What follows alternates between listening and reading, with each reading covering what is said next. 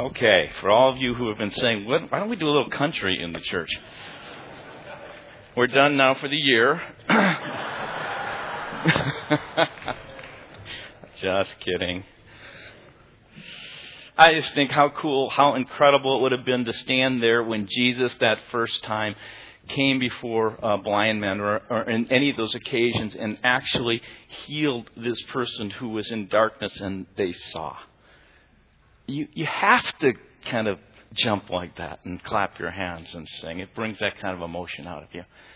And that's the God we serve, a God who comes to each one of us in any situation we're in, whether worries or fears, whether shame and condemnation, whether it is full of some kind of sin or something in our life that is just pulling us down. And God says, let me come to you and love you and guide you and lead you and direct you. And let me provide light.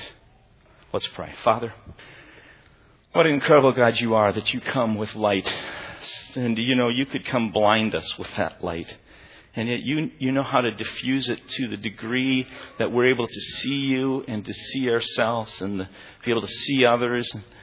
And even with that light, there comes this warmth, a warmth that is so great it could just burn us up. And yet you hold back that so that we can feel the very warmth of your grasp and presence. So God, I pray, Jesus, allow your Spirit to speak to us and to hear and to see your light in our life, to be people of the light, to walk in that light. We pray in Christ's name. Amen. I sometimes wonder how it is you can go day after day and something can be in front of you and you just don't see it or you miss it. Sometimes something can come right before you and maybe standing there and you may not even recognize what that person or who that person is. Well, that happened this morning with my daughter. This beautiful 20-something with brown hair came and sat and was just saying hello to everybody. And I looked because she's a blonde. She's been a blonde all her life. And she's vivacious and everything. I'm kind of paying attention there. I look, and when my wife goes to grab her and hug her across from me, I go, who is this person? And it's my daughter. I didn't plan to use that to open this illustration here. But it's amazing how we can miss things because we're not looking for them or we don't see them or they change or they're out of the context of what we might look for. Or it may be just a fact that we're ignorant and don't have enough information. For instance, I was reading, as I was looking at, being blind to things in front of you, there was a website that says early detection is best, self-examination. When it comes to melanoma, the worst in the sense of cancer that can spread so quickly, the earlier the cancer is detected, the better, they write. It's important for people to perform a skin exam every month or so. Melanoma can occur anywhere, they write, on the arms, legs, back, the neck, and even on the palms of the hand or on the soles of the feet.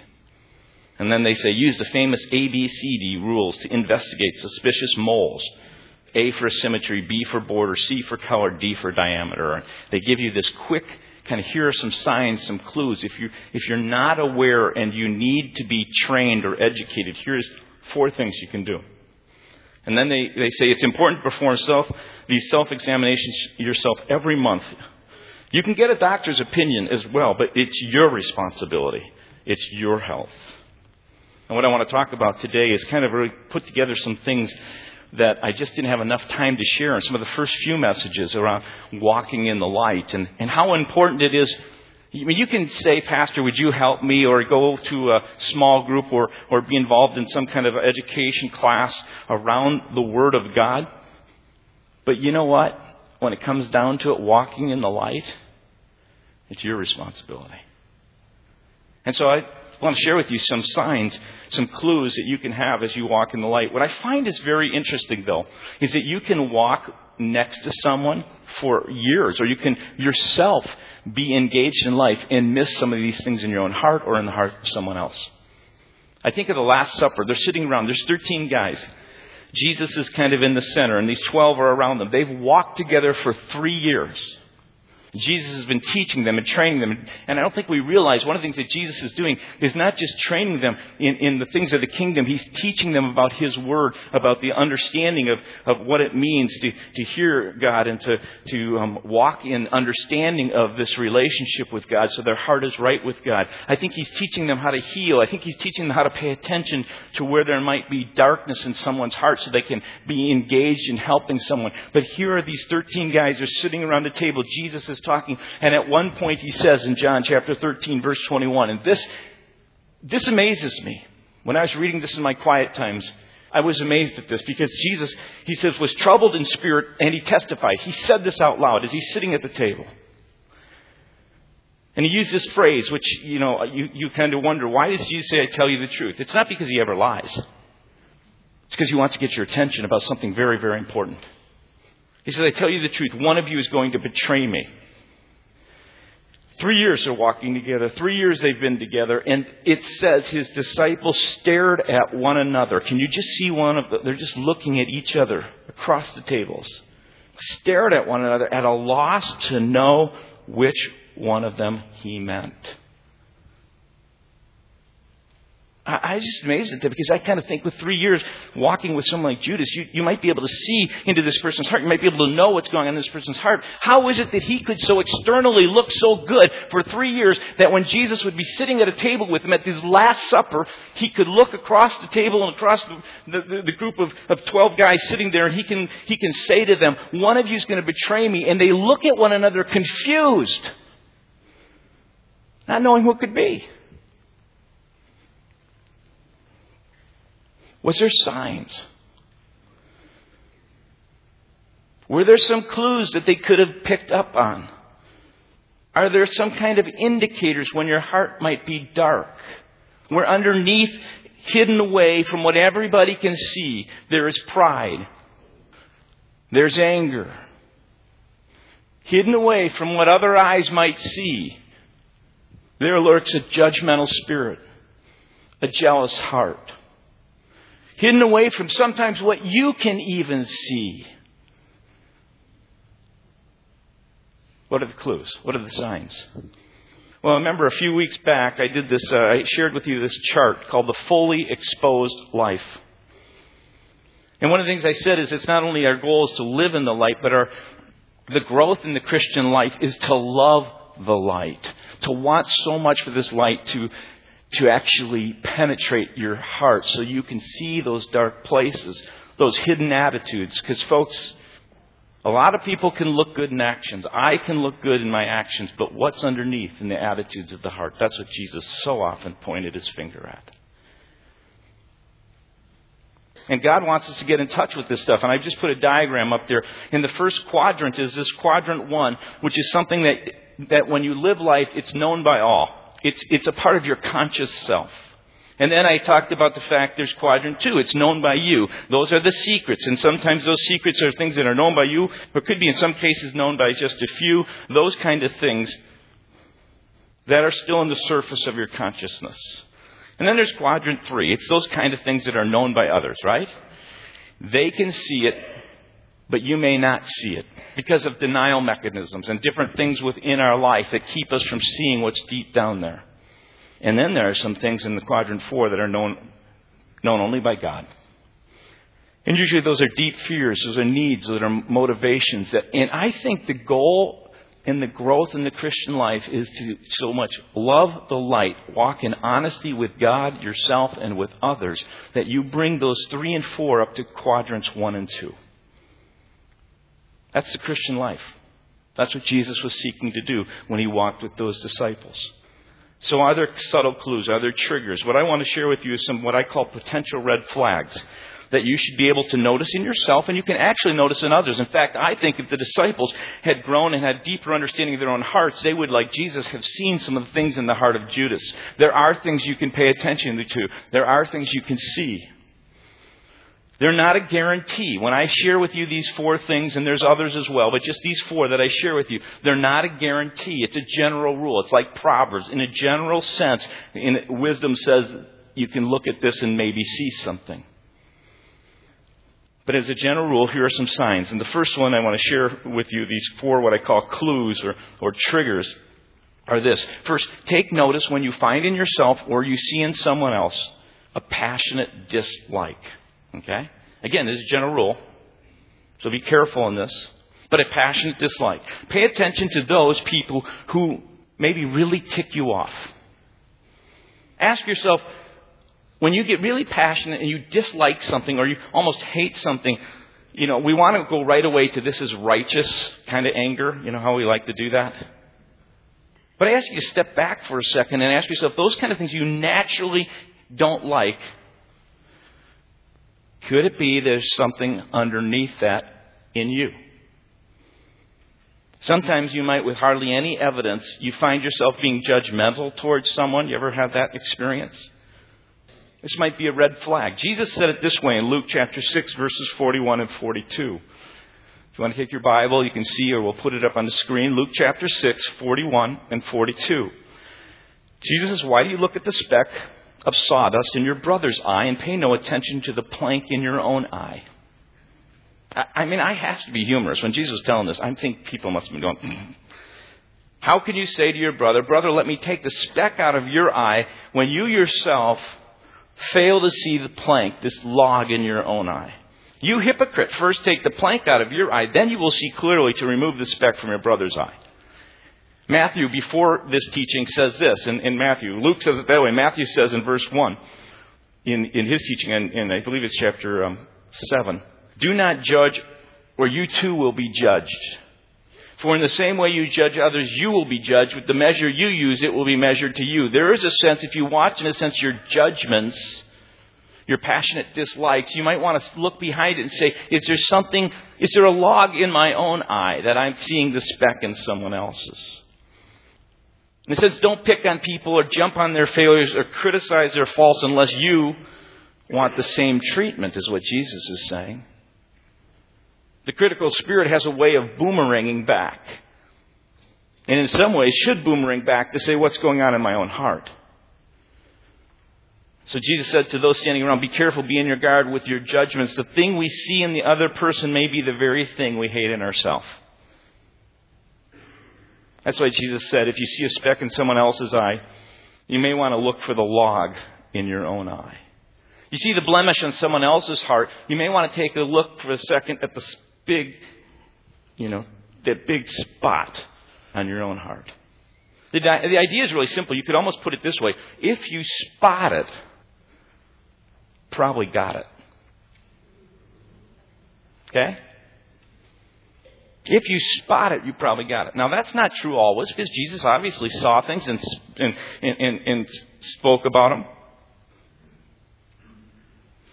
But don't look at the person and think that you're devoid of judgment. It may be that if you are a people pleaser, sometimes when you see people pleasing in someone else, it just comes out and you don't like it. You hate it because really you don't like it in yourself. It may be that the person that you're looking at is a really controlling person and you can spot it so quickly and so easily because in reality you are yourself. You hate it. But your denial mechanisms are such a way that you don't allow the light to show on in your own life. The insensitive person, the greedy person, you fill in the blank. But pay attention to that. That's just one.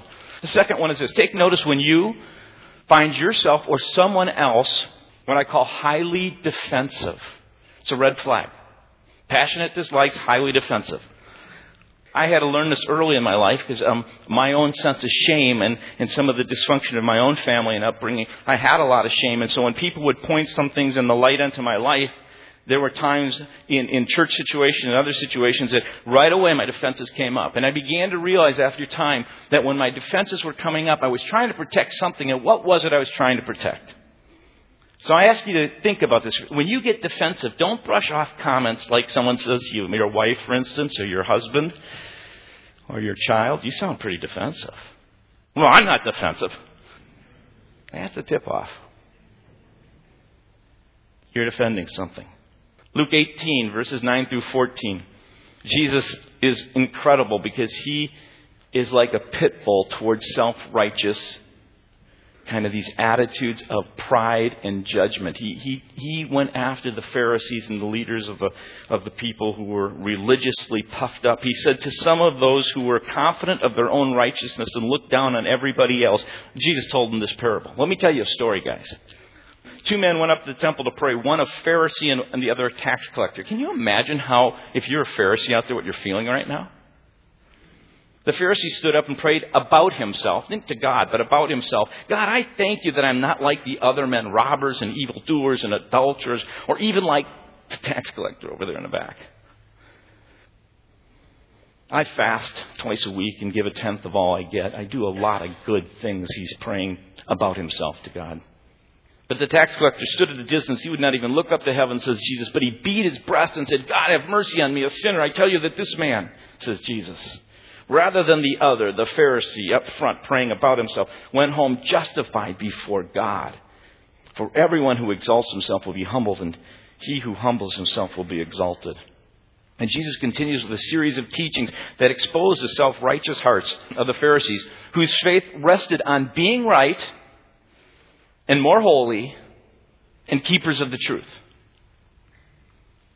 And listen to their response in chapter 19, just a little bit later after all these teachings.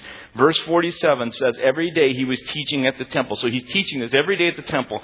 But the chief priests, the teachers of the laws, and the leaders among the people were trying to kill him. Yet they couldn't find a way to do it because all the people hung on his words. They were just grabbing onto his truth because it was so authoritative and so right. And their reaction was what?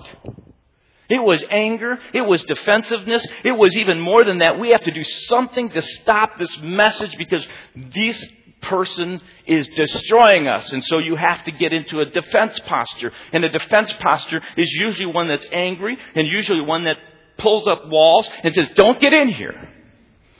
And so when Jesus exposed their self-righteous pattern, when he put to light directly on their hearts, they couldn't stand it. They became defensive and they became angry. And eventually they had to do something to get rid of not just the message, but the what? Messenger.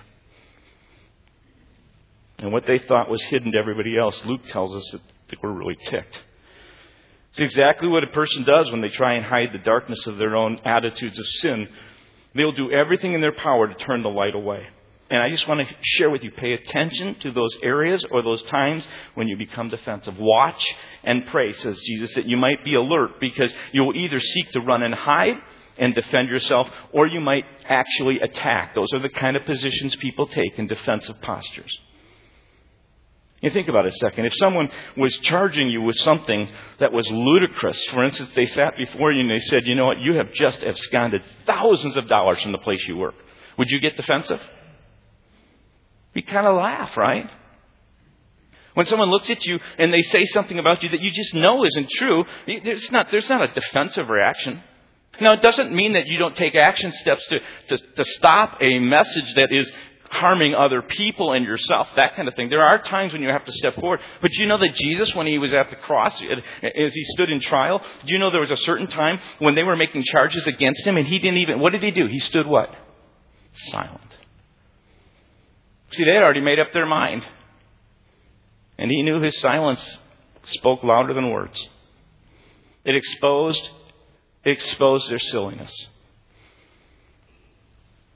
Pay attention in your marriage or in your family with your kids or at work. Pay attention.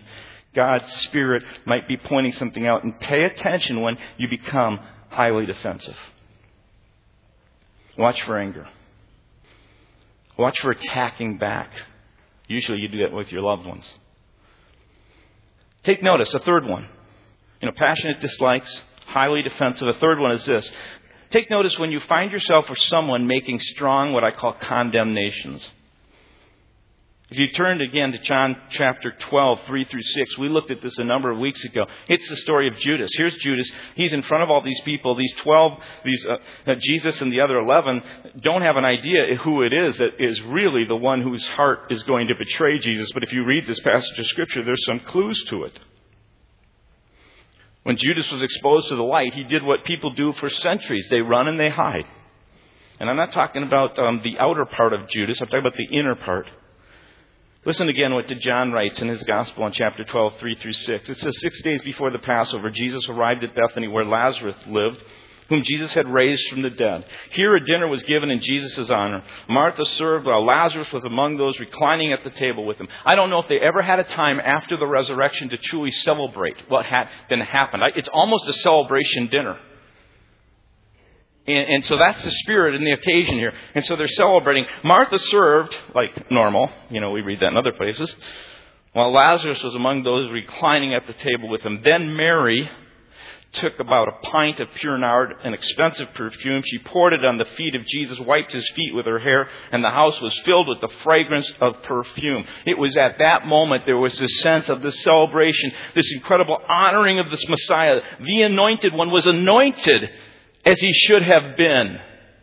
Nothing spared. Mary gave everything in that sense and lavishly poured out her love upon him and representing the love of all the others. And the room was filled with perfume and the smell of it. It was a holy moment until one of the disciples, verse 4, Judas Iscariot, who was later to betray him, objected. John's writing afterwards, why...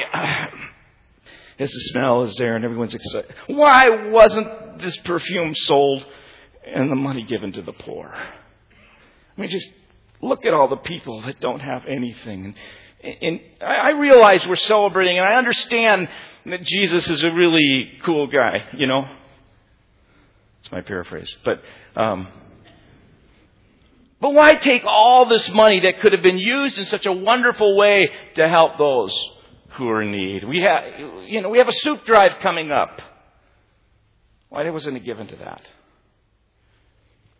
And he did not say this, writes John, and this is afterwards, because he cared about the poor, but because he was a thief, a keeper of the money bag, and he used to help himself to what was put into it. And I love Jesus' response. I have to say, those who are weak and those who are vulnerable, those who knew their shame, those who lived under the sense of feeling far apart from God or condemned, those, in many cases I'd say women, as you look at this passage of Scripture, you would feel so safe being with Jesus. You know what his response was? He didn't start to defend it. You know what he did? He looked at Judas, into his eyes, into his soul, saw his greedy heart, saw the thief, saw the shame, and he basically rebuked him and said, leave her alone. I just think that's so cool. That is your Savior and Lord. That when Satan seeks to accuse you, when he comes through a voice to shame you and to judge you, there is Jesus standing there. If you have opened your heart and you've made yourself available to him and you've asked him to be a part of your life as you move into it, Jesus stands there and says, leave him, leave her alone. Don't take this life that is expressing their love towards me. It's the best they know how. Even if they're not doing everything correctly. We have to hear this, folks, as a church. Because self-righteousness at its core, when it becomes really evil, is this need to be right. And so some way you're justified by being right. And having all the right doctrine and all the right knowledge. It is so wrong. I'm not saying that right doctrine is wrong at all. Hear that. Jesus never said that. I will never say that. I hold so strongly to this word. I read it every day and I spend ample time in it. And not just to prepare a message. But I say that because what that kind of attitude, that kind of judgment, that kind of condemnation does, it exposes a red flag that says there's something wrong in that heart. There's something wrong. And when I go and I shame someone else out of my own shame, because that's what he was feeling, there's something wrong with me, and I need to hear the rebuke that comes from the words of Jesus. And just look at those different occasions where Jesus points out how incredibly wrong these thinking they're right kind of people were. How about the time a woman falls at Jesus' feet at dinner, washes her feet with her hair before the Pharisees, and they're talking about love, and Jesus says, your love doesn't compare. Because her sin was forgiven much, she knows much what it means to love. How about the time a woman is caught in adultery, is thrown at Jesus' feet, and he's asked whether she should be stoned? Where's the guy in this thing? Jesus gets down, he starts writing things, and I don't know what he's writing, but whatever he wrote contrasted what their hearts were like, and he looks at them at a certain point, and he says, now who should throw the first stone? And guess who had the right to throw the first stone? Never sinned in his life, didn't have a bit of shame in his heart. Jesus, God in flesh, could have picked up the stone and hurled it and said, let's do it. Didn't do it. You know what Jesus says at one point in John chapter 17, verse 47, and I want to preach on this at some point later. In fact, in January, I'm going to start a series in Galatians that talks about grace, because we as a church are going to get so into our bones, into our flesh, what it means to be grace-filled people. We're going to go through that verse by verse. But Jesus at one point says this, as for the person who hears my words but does not keep my words. Okay, here's the person. Jesus is telling them exactly what they should do. He's giving them instruction. He's saying, here's reality. And those first people who hear those words and then just don't want to do anything about them, you know what Jesus says? I don't judge them.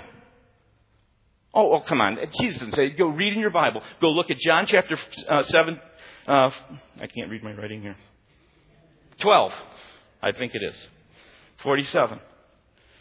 As for the person who hears my words but does not keep my words, I do not judge him. For I did not come to judge the world, but I came to save it. Who do we, as people, have any right to think that we can go around judging anyone else and shaming them? It's not our job. We can speak the truth, and the truth may do that, but we aren't. That's what Jesus was saying. Let me give you one other. Take notice when you find yourself or someone making bold declarations. Pay attention to these bold declarations. Not always. Jesus made a lot of bold declarations because he could stand by what he said, because his heart was pure. There are times you can make bold declarations, but I would ask you to kind of let the little red flag, you know how you have those indicator lights in your car go on when something's not right? Let it go on in your mind when you hear a bold declaration. Whenever I hear that, I pay attention. When someone says, I never, I always, this is the only, questions immediately surface like, what's going on here? Who is this person trying to convince? Is there something hidden here that I should be paying attention to? Is there something lying in the shadows of this person's heart? If you look at Luke 22, verse 31 through 34.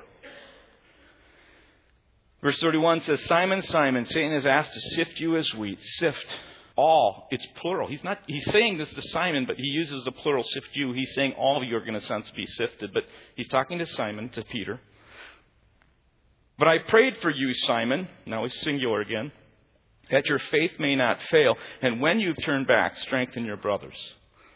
Listen to Simon's reply. Lord, I'm ready to go with you to prison and to death. I think Jesus is going, okay, Simon. Matthew 26:35 records Peter's words this way. He says, Peter made a bold declaration, even if I have to die with you, Jesus, I will never, ever, ever, never, ever disown you. You got to ask yourself, what is he trying to hide? Who is he trying to fool? Who is he trying to convince? Do you think he's trying to convince Jesus? When bold declarations are sometimes made, I think people are using words to manipulate the reality so they will see us the way they want us to see themselves. But often what's happening is even that person is trying to convince themselves. I think Peter felt weak and vulnerable. I think Peter was afraid. I think Jesus was giving him the opportunity for him to say, Jesus, I'm so afraid. I really want to go and die for you, but right at this moment I'm afraid. And he had gotten into his heart. Because Jesus loves to lead us into our heart, because when we get into our heart, God is with us in it, and in it God can do things. So that Jesus takes all of them, he marches them out to the Mount of Olives. He says, we're going to pray. He takes Peter, James, and John. He says, Peter, James, and John, will you guys come with me? He says, now you guys pray as well, because you could be led into temptation. He sits down with Peter, James, and John. He says, Peter, watch and pray, because the spirit is willing. You've made a spirit statement, but your flesh is weak.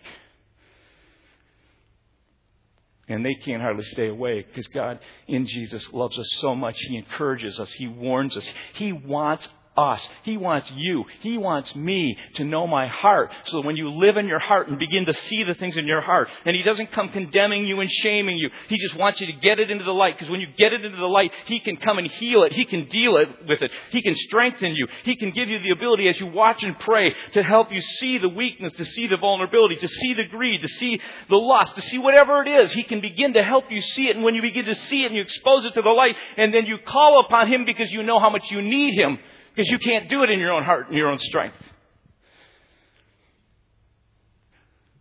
You are in a place where with your sin, you stand with God so He can begin to make you holy and good and right.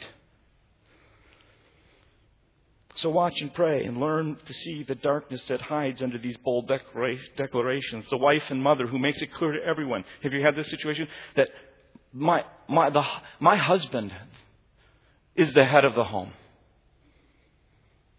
She declares it conspicuously and often, seeking to convince others and herself that really her husband's the head of the home, and everyone knows who is the head of the home, right?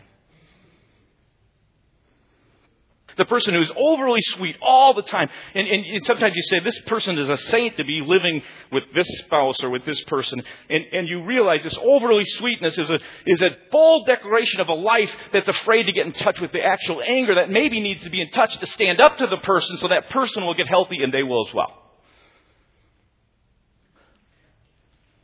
In counseling, I sometimes hear people say, with men especially, they're really funny. No way am I going to be like my father. Never in a million years.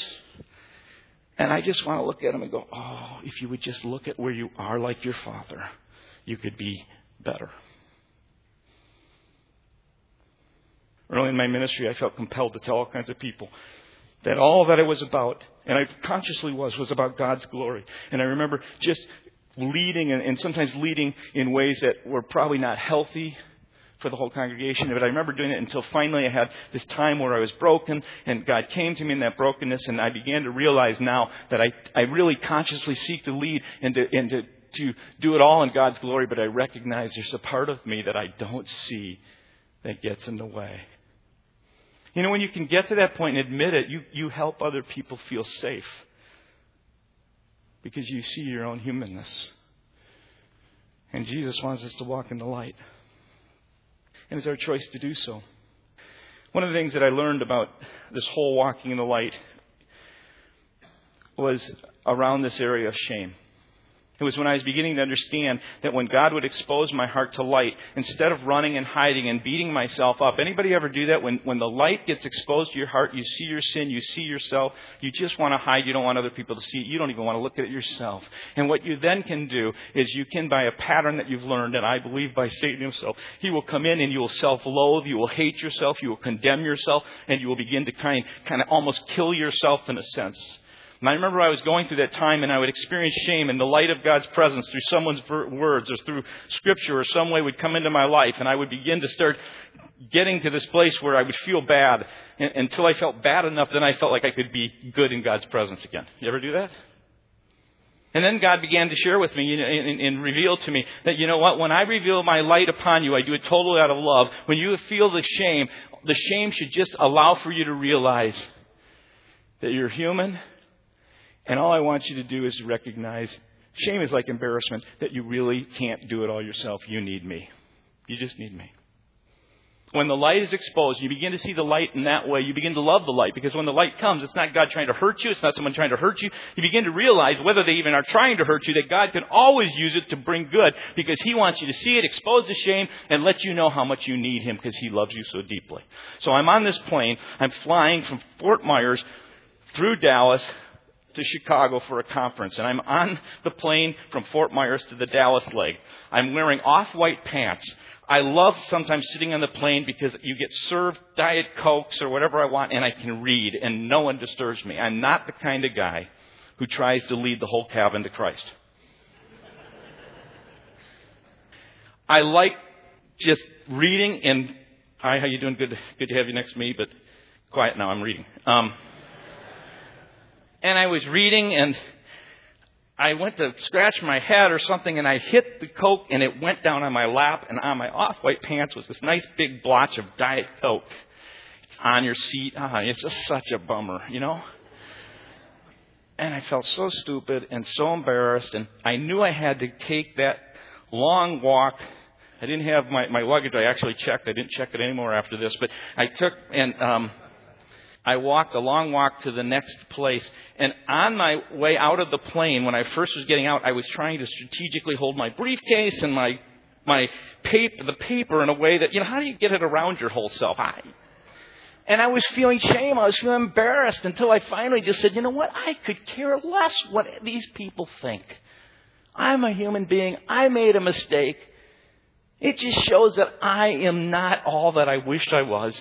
And I thank God that you are all who you are and that you love me as I am and that you're taking these kind of things in my life that sometimes show up, whether I do them myself or it happens to me, and you're the kind of God who's going to come along and you're cleaning that out of me. And I'm going to walk now with pride because I got this spot on me and that's who I am.